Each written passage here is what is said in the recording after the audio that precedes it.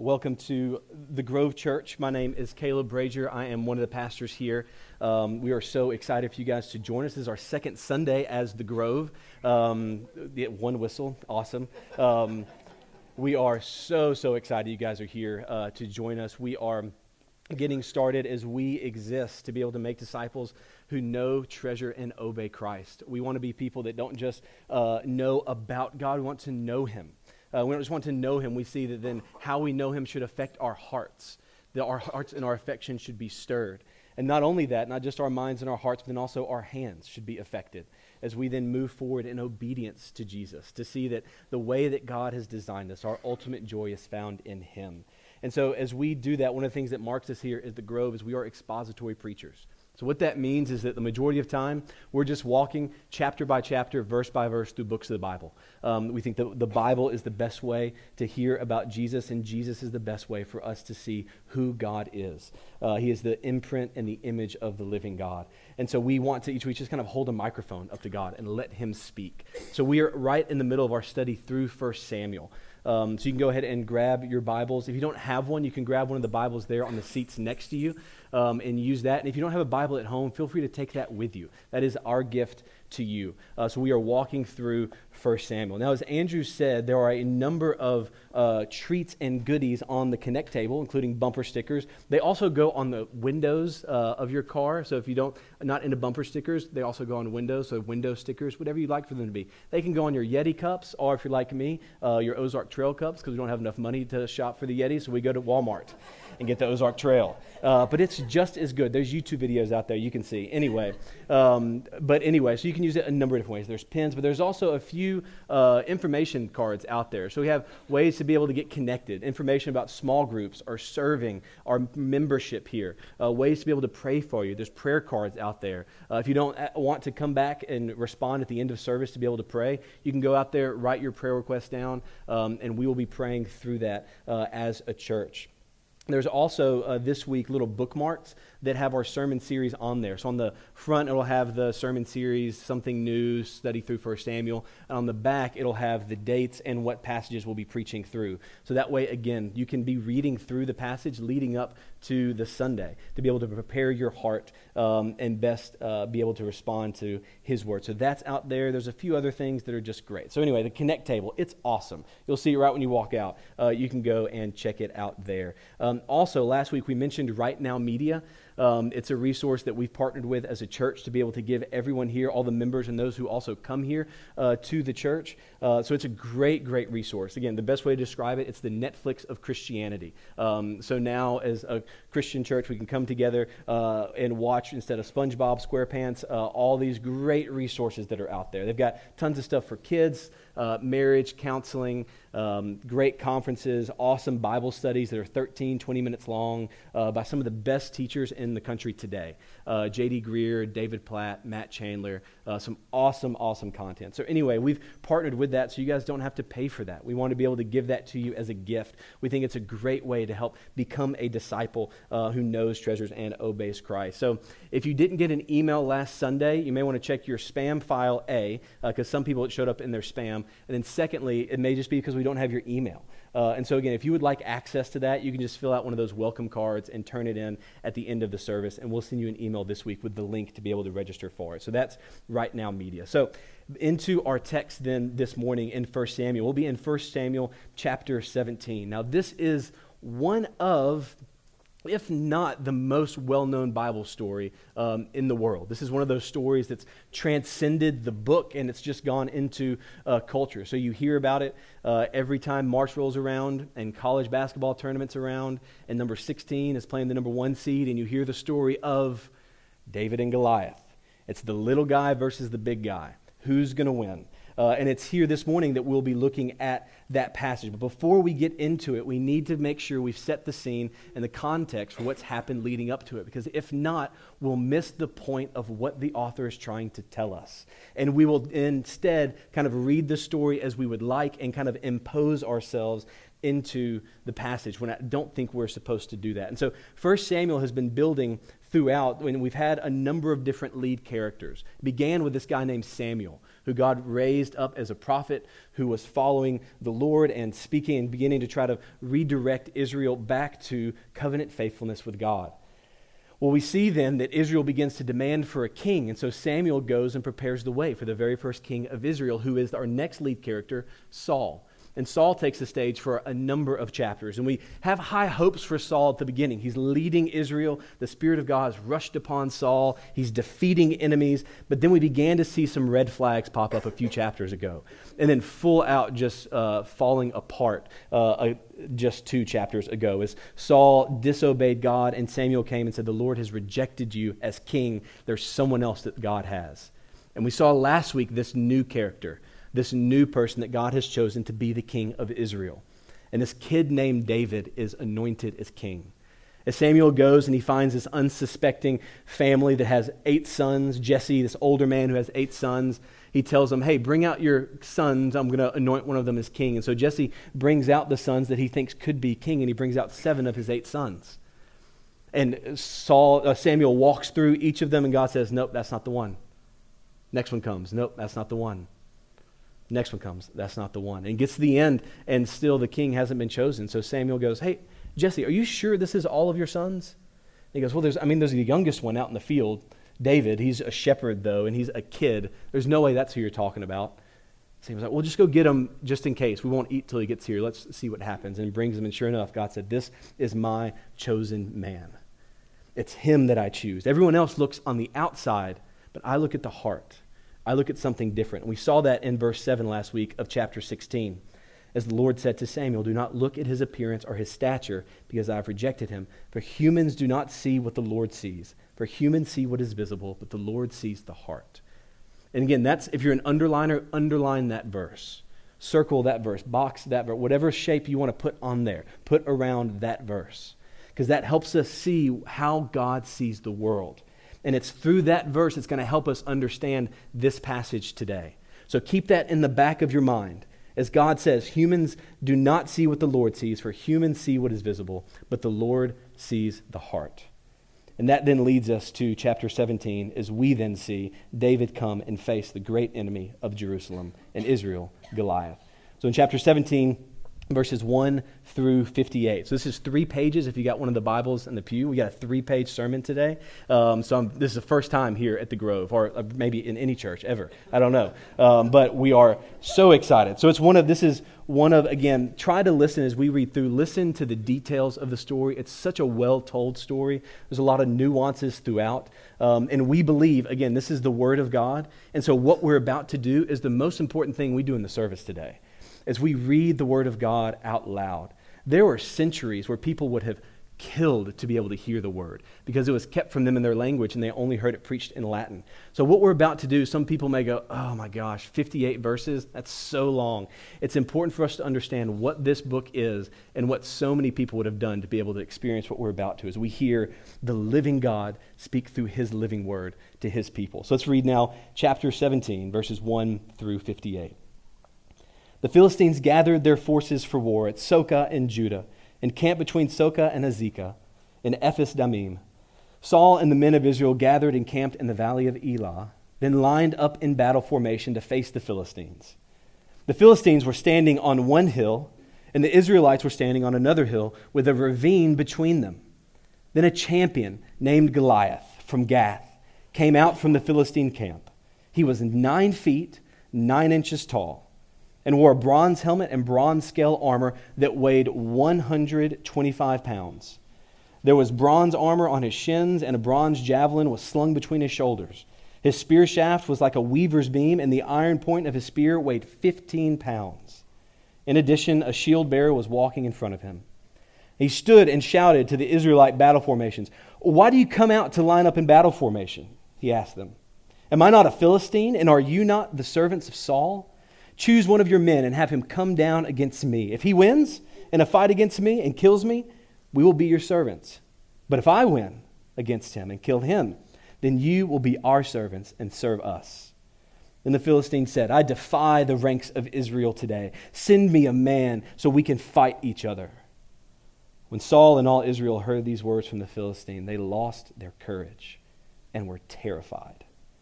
Now David was the son of Ephrathite, from Bethlehem of Judah, named Jesse. Jesse had 8 sons, and during Saul's reign was already an old man. Jesse's 3 oldest sons had followed Saul to war, and their names were Eliab, the firstborn, Abinadab the next, and Shammah the third. And David was the youngest. The 3 oldest had followed Saul, but David kept going back and forth from Saul to tend his father's flock in Bethlehem. Every morning and evening, for 40 days, the Philistine came forward and took his stand. One day Jesse told his son David, "Take this half bushel of roasted grain along with these 10 loaves of bread for your brothers and hurry to their camp. And take these 10 portions of cheese to the field commander. Check on the well-being of your brothers and bring a confirmation from them. They are with Saul and all the men of Israel in the valley of Elah fighting the Philistines." So David got up early in the morning, left the flock with someone to keep it, loaded up, and set out as Jesse had charged him. He arrived at the perimeter of the camp as the army was marching out to its battle formation, shouting their battle cry. Israel and the Philistines lined up in battle formation facing each other. David left his supplies in the care of the quartermaster and ran to the battle line. When he arrived, he asked his brothers how they were. While he was speaking with him, suddenly the champion named Goliath, the Philistine from Gath, came forward from the Philistine battle line and shouted his usual words, which David heard. When all the Israelite men saw Goliath, they retreated from him terrified. Previously, an Israelite man had declared, "Do you see this man who keeps coming out? He comes to defy Israel. The king will make the man who kills him very rich and will give him his daughter. The king will also make the family of that man's father exempt from paying taxes in Israel." And David spoke to the men who were standing with him. "What will be done for the man who kills that Philistine and removes this disgrace from Israel? Just who is this uncircumcised Philistine that he should defy the armies of the living God?" The troops told him about the offer, concluding, "That is what will be done for the man who kills him." David's oldest brother Eliab listened as he spoke to the men, and he became angry with David. "Why did you come down here?" he asked. "Who did you leave those few sheep with in the wilderness? I know your arrogance and your evil heart. You came down just to see the battle." "What have I done now?" protested David.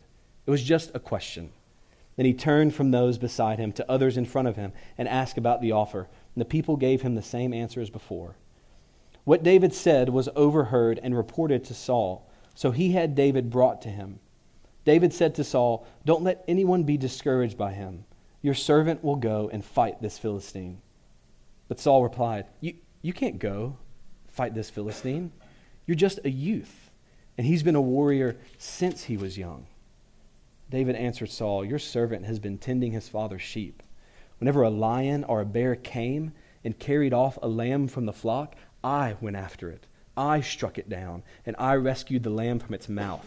If it reared up against me, I would grab it by its fur, strike it down, and kill it. Your servant has killed lions and bears. This uncircumcised Philistine will be just like one of them, for he has defied the armies of the living God." Then David said, "The Lord who rescued me from the paw of the lion and the paw of the bear will rescue me from the hand of this Philistine." Saul said to David, "Go, and may the Lord be with you." Then Saul had his own military clothes put on David. He put on a bronze helmet on David's head and had his armor put on him. David strapped his sword on over the military clothes and tried to walk, but he was not used to them. "I can't walk in these," David said to Saul. "I'm not used to them." So David took them off. Instead, he took his staff in his hand and chose 5 smooth stones from the brook and put them in the pouch in his shepherd's bag. Then, with his sling in his hand, he approached the Philistine. The Philistine came closer and closer to David, with the shield bearer in front of him.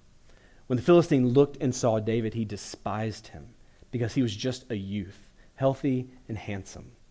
He said to David, "Am I a dog that you come against me with sticks?"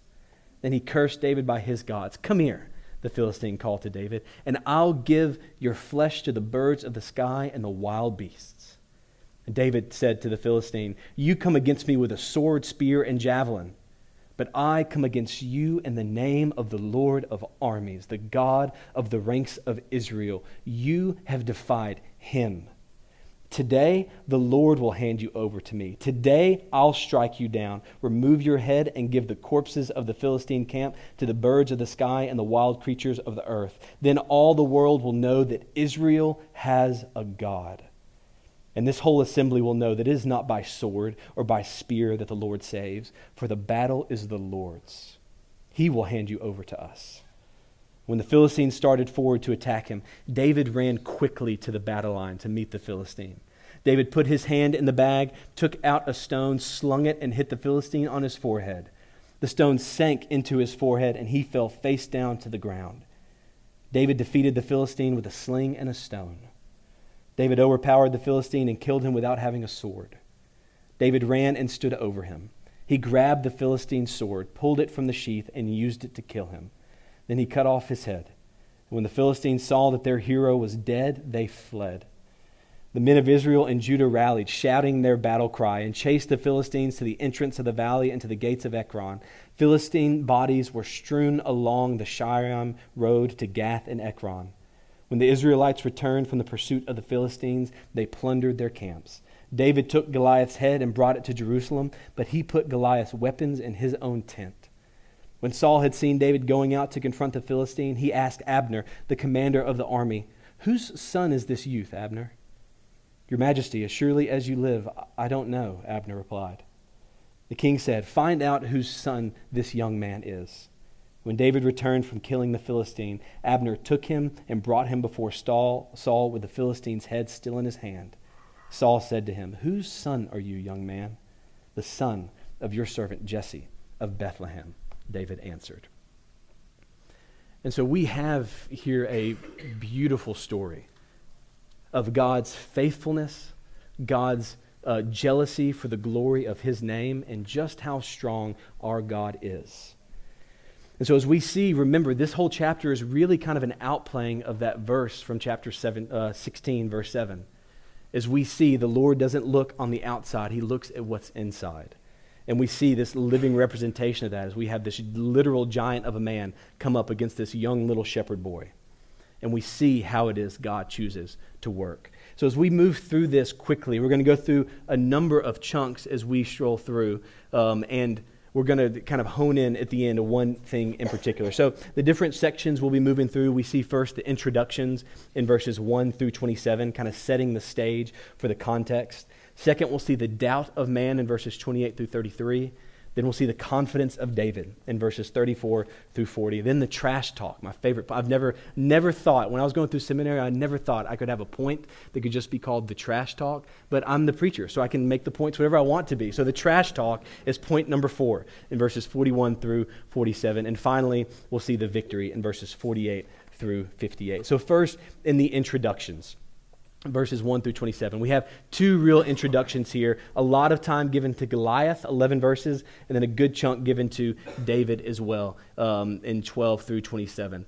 I'm just making sure my phone doesn't keep going to sleep so I can see how long I'm preaching, because we're going through 58 verses. I want to make sure that we don't go too long, because I have a tendency sometimes when I don't have a stopwatch to go really long. We've got 58 verses and 58 great verses.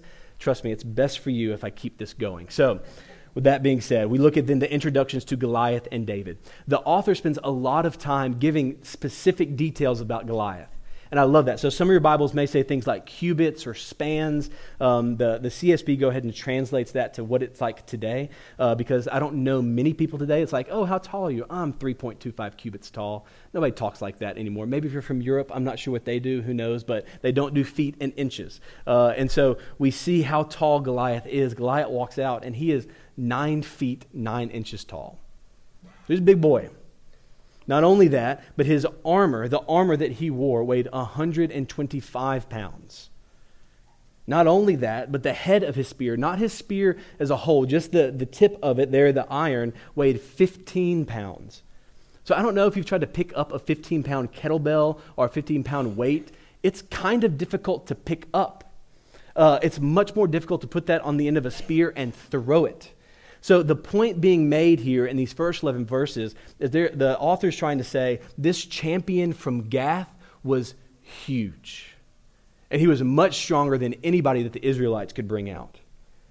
He was tall, he was strong, he was a champion, and he walks out and he's taunting Israel. Bring forward somebody to face me, Goliath.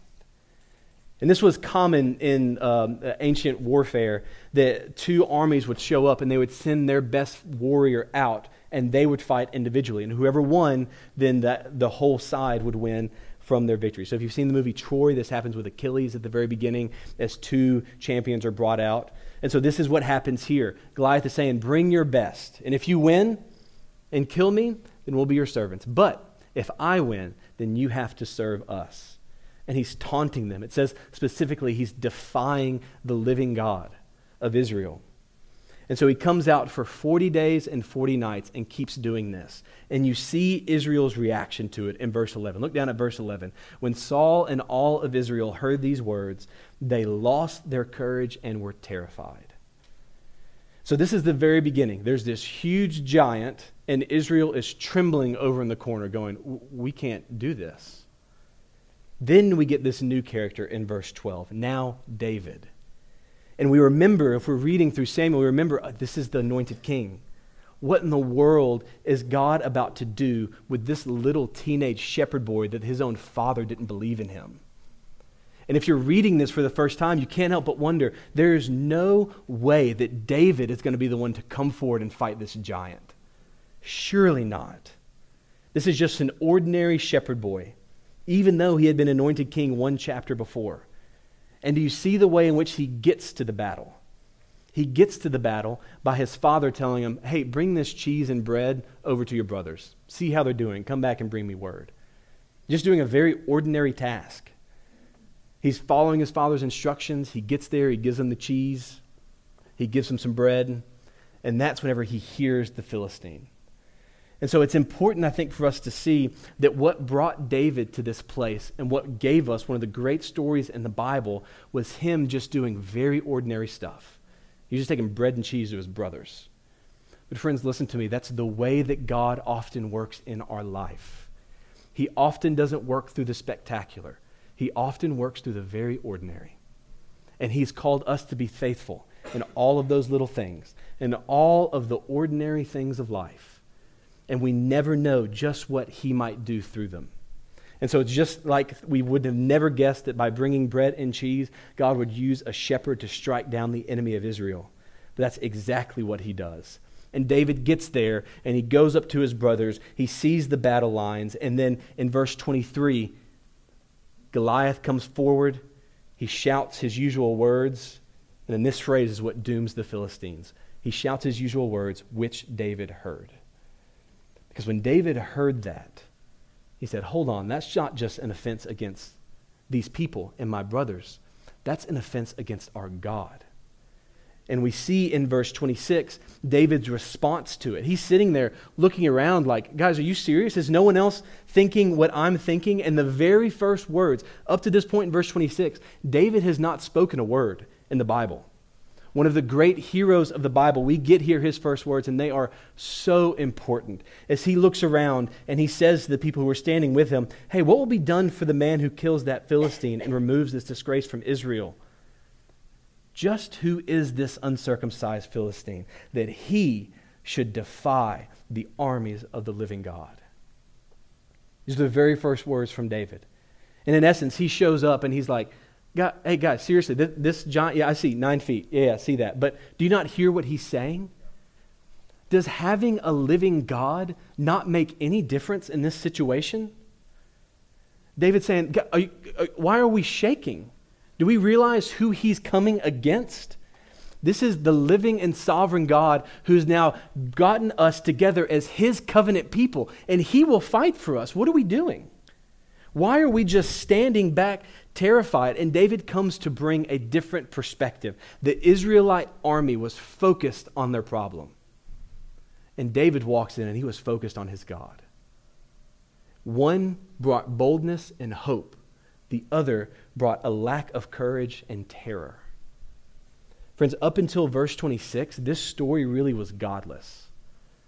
The Israelites were not running to God for help. They were not remembering his faithfulness or his promises. They just looked at their problem and they were scared to death. And I cannot help but think, all this week as I was preparing for this, thinking in my own life and thinking about us as a church, I cannot help but think for us, when we face problems in our life, when we face big decisions in our life, whenever we face tragedies or the pressures of this world, that our response feels a lot like verses 1 through 26. It's often godless. As we think through and we allow the anxiety and the circumstances of our life to press in around us. And my hope is that one of the things we can do as a community is we can walk alongside one another. And that in those moments, whenever things begin to weigh down and we see that our eyes are beginning to drop and look at our problems, that we can be people just like David and come and say, hey, does having a living God make any difference in this circumstance? That yes, this is a huge problem. Whether great or small. There may be actual tragedy and severe loss. Friends, one of the things I love about the Bible is it doesn't try to just explain it all away and go, hey, just slap a smile on your face. It's okay because Jesus loves you. The Bible is incredibly honest, saying that we will go through really difficult times. One pastor has said before, if you haven't experienced suffering yet, it's just because you haven't lived long enough. It's coming for all of us because this world is broken. But what the Bible does is it doesn't just say slap a bumper sticker, get a nice little coffee mug with a cool little quote from Romans 8:28 and just put a smile on your face. It says, no, you will feel the pain of sin that has infected this creation. But because of Jesus Christ, there is coming a day whenever all of that will end. Friend, all the sin and pain in your life has an expiration date on it if you are in Christ. And so we walk through that knowing that we are sorrowful, and yet the New Testament says we can be always rejoicing, that we hold those two together. The complexity of the human experience, that we feel the pain of this world, but we also hold out the hope of the gospel and the joy that we have through Jesus Christ. And so as we walk through, we feel the pain and the difficult circumstances of our lives, but we remind ourselves that having a living God makes a difference in this situation. Amen. And that's what David comes and he brings a different perspective. He tries to lift up their eyes. And what we have to get our minds around is this, is that our life is not about us. Our life is about the glory of the Father, the glory of God. That's what David comes in. He says, guys, what are you scared about? We're a good army. We got this. No, it's not what he says. He doesn't come in and say, hey, listen, I got a stone. I'm a really good sling. You wouldn't believe. You should see some of the bears I've taken out. I can handle them. I'll sneak in. He won't expect it. I'll get him right in the head. I'm a good shot. No, it isn't what he said. David comes in and he says, this man has defied the name of the living God. David's hope in victory rests not in his own skill, but it rests in the fact that God is jealous for the glory of his name. And here's a man who's defying that. And he walks forward in confidence. Now, as he makes that decision and walks forward, there are people that doubt him. And we see the doubt of man then in verses 28 through 33. There's two in particular, Eliab, his older brother, and Saul. Eliab first because David's his younger brother. And so I don't know if you have an older brother, but they ain't ever going to believe in you. It doesn't matter how big or strong you might be. If you go and do anything, any kind of competition, you're going to always be the younger brother. You could be the president of the United States one day. And you could go and you could play whatever it is you play, basketball, go fish, and by the end of it, you're going to end up with your head between his arms getting a noogie. It doesn't matter. You will always be the younger brother. And that's exactly what we see here. Because remember, the chapter before, David was anointed king. God said, that's my man. And Eliab, his brother, was there. But when David comes and he says this, look at Eliab's response in verse 28. David's older brother listened as he spoke to the men, and he became angry with him. Right? This is a classic older brother. Gets frustrated. He's like, seriously, David? You come and you bring cheese, and you're like, oh, God will fight for us. Listen, we've been here for 40 days, and we've seen how big this guy is. We can see the trail of carcasses behind him that he has defeated. Don't come in here acting like, we're going to be okay because God's on our side. None of that, David. That's ridiculous. And he tells him, why did you come down here? In verse 28. And I love this. Listen to this question. This is just classic older brother. Who did you leave those few sheep with in the wilderness again? Now, he didn't just say, he wasn't actually concerned. He wasn't like, oh, are the sheep okay? Did you get someone to care for them? No, he even adds in that word few. He's like, hey, those few sheep that you got, those 2 or 3, the little sheep, the small little ones that you can barely take care of. Hey, who's guarding that again while we're out here fighting the Philistines? Could you tell me that again? You got it covered? Oh, okay, cool. Because I know what's really in your heart. You just wanted to come down here and see the battle because you're a punk little kid. That this is just, again, classic older brother in 28. And then David's response in 29 is classic younger brother. He's like, oh, what have I done now, Eliab? Oh, it's just a question. And we see this response as Eliab, again, is looking on the outside going, there's no way. There's no way. You don't understand. And then he comes to Saul, and he's the only one with any kind of confidence. They're like, okay, we need to put someone out there. So let's go bring this guy David before Saul and see what Saul thinks. And Saul doubts him as well. As Saul looks at him and he says, you can't fight this Philistine in verse 33. You're just a youth. And this guy, he's been a warrior since he was young. Not a chance. So Eliab looks at him because he's his younger brother and doubts him. Saul looks at him and doubts him because he lacks experience and he's young. But both of them look on the outside and say, there's no way that this can work. And so David's response, which really the whole passage is pointing forward to David's response here in verses 34 through 40, shows where his confidence lies. And the confidence of David's lies both in his experience, but then especially in the interpretation of his experience. So in response to Saul, as Saul tells him he's too young and inexperienced, David tells him in verse 34, hey, Saul, you don't understand, man. I'm a shepherd. You don't quite understand what that job description entails, honestly, because whenever a sheep gets taken, I go after it. And the things taking them are bears and lions. If they take them, I grab them by the fur, I slit their throat, and I take them down. Because I'm a shepherd. I'm a shepherd, man. Saul's like, okay, all right, well, I guess you've got a good resume. And he goes through and he lists it all. And we have to be careful because if we just read verses 34 through 36, is David saying, here's my resume. This Philistine will be just like one of the lions and the bears. We have to make sure we see the very end of 36. Because if we're not, then David will just say, we'll go, oh, well, David was experienced.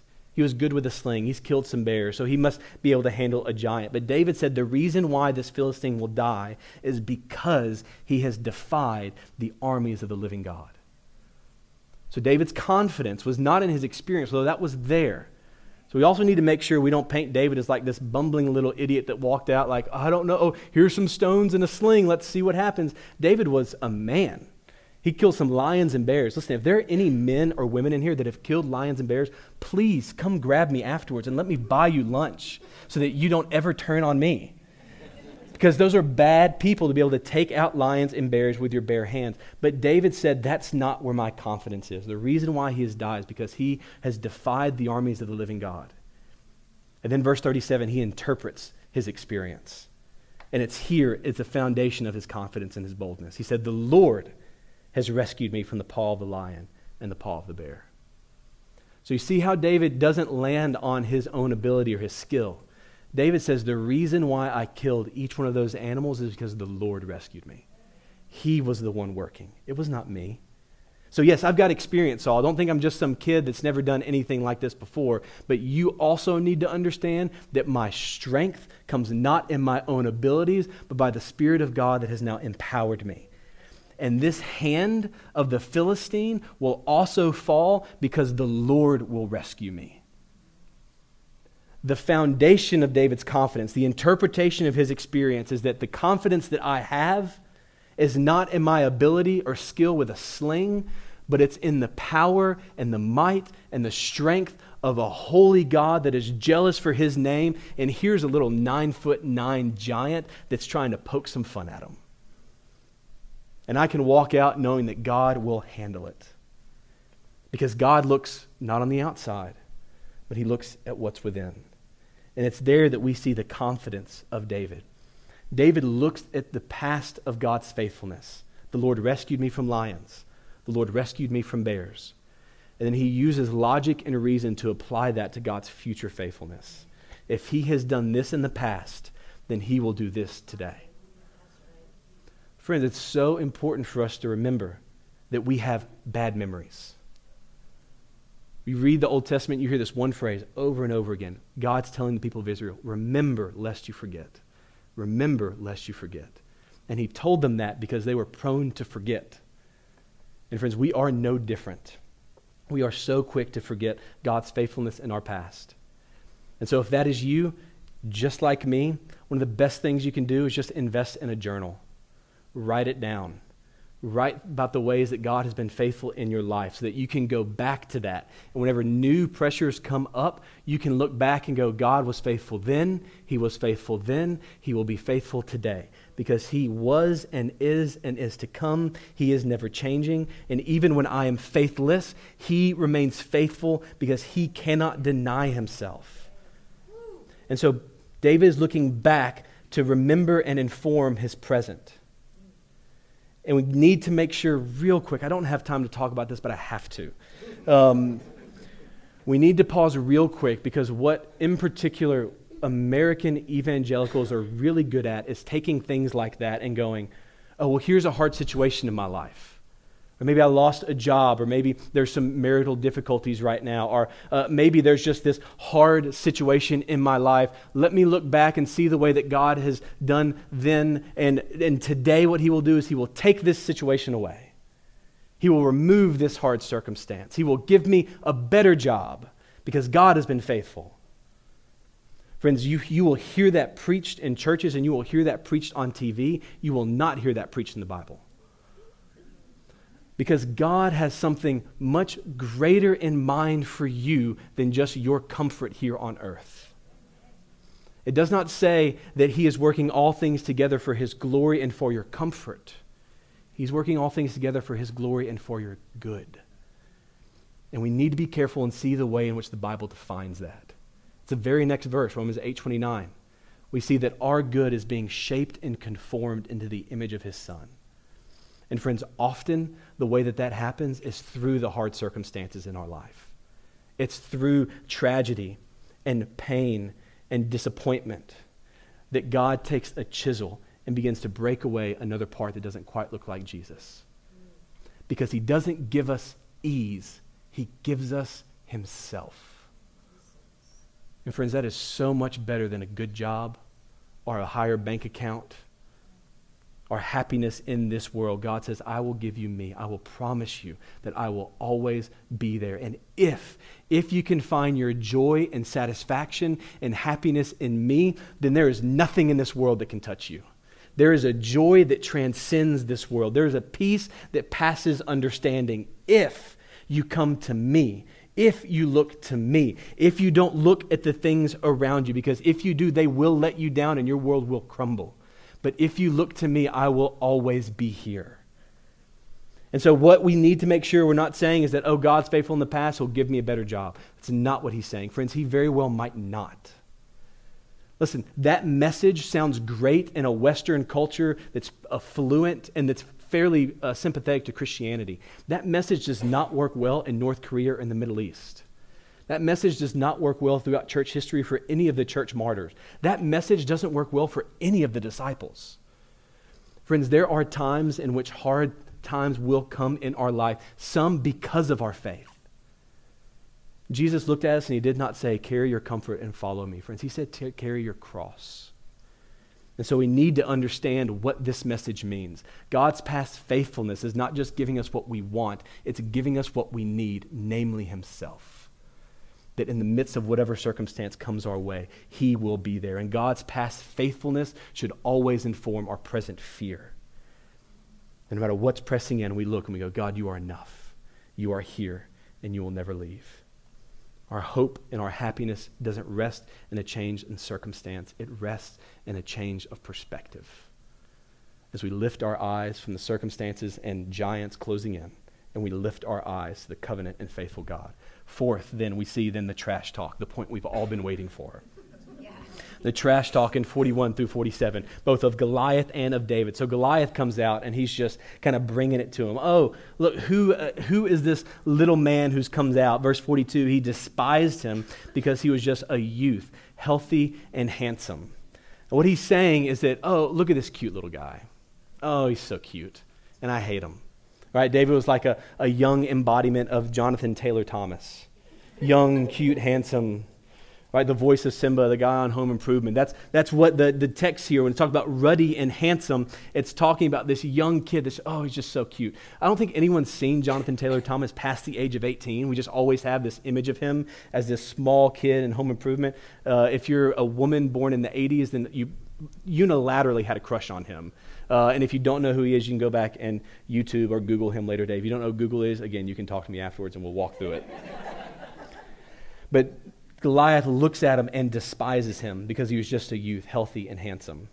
He's like, what, am I a dog? You come at me with sticks? There's some good trash talk here too. Are you a dog that you come at me with sticks?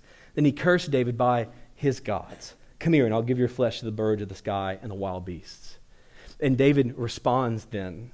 And David's response is, you come against me with a sword, spear, and javelin, but I come against you in the name of the Lord of armies, the God of the ranks of Israel. So again, you hear it with David again. David's confidence doesn't lie in the fact that he's killed bears and lions. David's confidence comes in the fact that he is coming out in the name of the Lord of armies, on behalf of the glory of the God of the ranks of Israel, and you have defied him. And we see that in verse 26 as David comes and he tells people, hey, he's defied the army of the living God. Verse 37, he says, the Lord will rescue me from the hand of this Philistine. And verse 45, I come against you in the name of the Lord of armies, the God of the ranks of Israel. David's confidence throughout this whole chapter is rooted in the name and the glory of God. And he tells them that there will be a day you will die and the world will know that Israel has a God. This whole assembly will know it's not by sword or by spear that the Lord saves, for the battle is the Lord's, and he will hand you over to us. And then we get to the victory, verses 48 through 58. And I love this detail in 48. The Philistine started forward to attack him. So remember, there's this hill, and at the bottom there's this ravine, and so Goliath begins to move down towards David. And how does David respond? David ran quickly to the battle line. I love that. I love the details in this story. David didn't walk, he didn't trot, he didn't skip. He sprinted because he wanted to get there, because he knew what was about to happen. He put his hand in the bag, took out a stone, slung it, hit him on the head. Goliath fell. He takes then Goliath's sword, kills him and cuts off his head, and he receives and establishes the victory of Israel over the Philistines.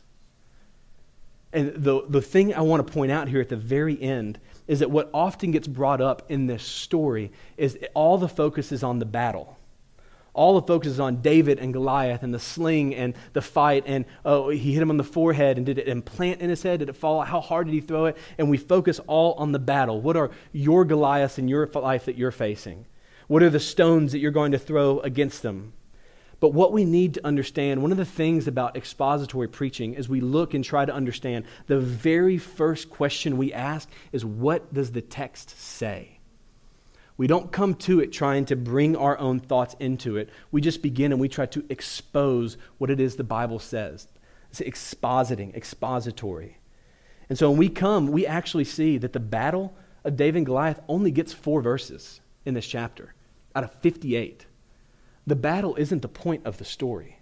It's all before, the anticipation leading up. The battle isn't the main point. It's not, we don't need to come to this passage and go, hey, you're David. What are your Goliaths? What are the problems in your life? The Goliaths in your life that you need to slay? Why would we do that? Why would we come and ask that? Why is that perspective preached so often with this story? Friends, I think it's because we either think or we like to hear that the Bible is all about us. Because when we do that, we infuse ourselves into the stories of the Bible. And when we do that, do you know who we choose? We choose the heroes. We choose the good guys. Well, I'm obviously David. Clearly, I mean, ruddy, handsome, beautiful eyes. Duh, that's clear.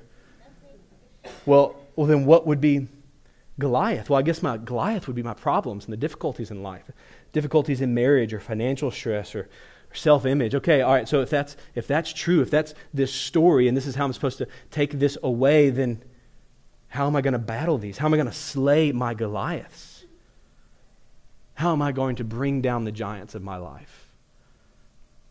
But friends, whenever we try to apply this text like that, we are lessening what the Bible is trying to teach us. If we assign financial stress or marital arguments to Goliath, we are minimizing the enemy that we really face. Because the Goliath, remember at the very beginning, the author's trying to show Goliath was unbeatable on his own. He was insurmountable and unconquerable. He was unbeatable. And you think that having a hard time with your spouse is synonymous with that? We shouldn't lessen the point of their text. Listen, if there's any imagery in this text, it isn't pointing to our hard American difficulties. It's pointing forward to all of humanity's greatest enemy, an enemy that is insurmountable and unbeatable. It's what the Bible calls our last enemy, namely death and sin. And do you know who walks out on the battlefield to fight that enemy? Listen, it ain't you. We're back in the back trembling, knowing that we cannot conquer this enemy, the enemy that comes for every person, the enemy that is unconquerable and insurmountable. The person that walks out is a good shepherd from Bethlehem. Jesus Christ, from the lineage of David himself, walks forward, another unsuspecting candidate, a small little carpenter. And the weapon that he chooses, it's only fitting that it's a piece of wood. As he takes not a sling, but he takes a cross. And he defeats death and sin by dying. Jesus Christ, God made flesh, dies in your place. And his victory then was won the next day when he rose from the dead and he trampled death and sin under his heel. And that victory is given to us. So do you know, again, what that makes you and who that makes you in this story? You're not David. You're not the stones. You're the trembling Israelites in the back who're scared to death to fight your enemy because you know that it's unsurmountable and unconquerable. And Jesus walks forward and defeats our enemy for us, and his victory is then given to us even though we didn't lift a finger. Friends, that is the hope and the offer of the gospel.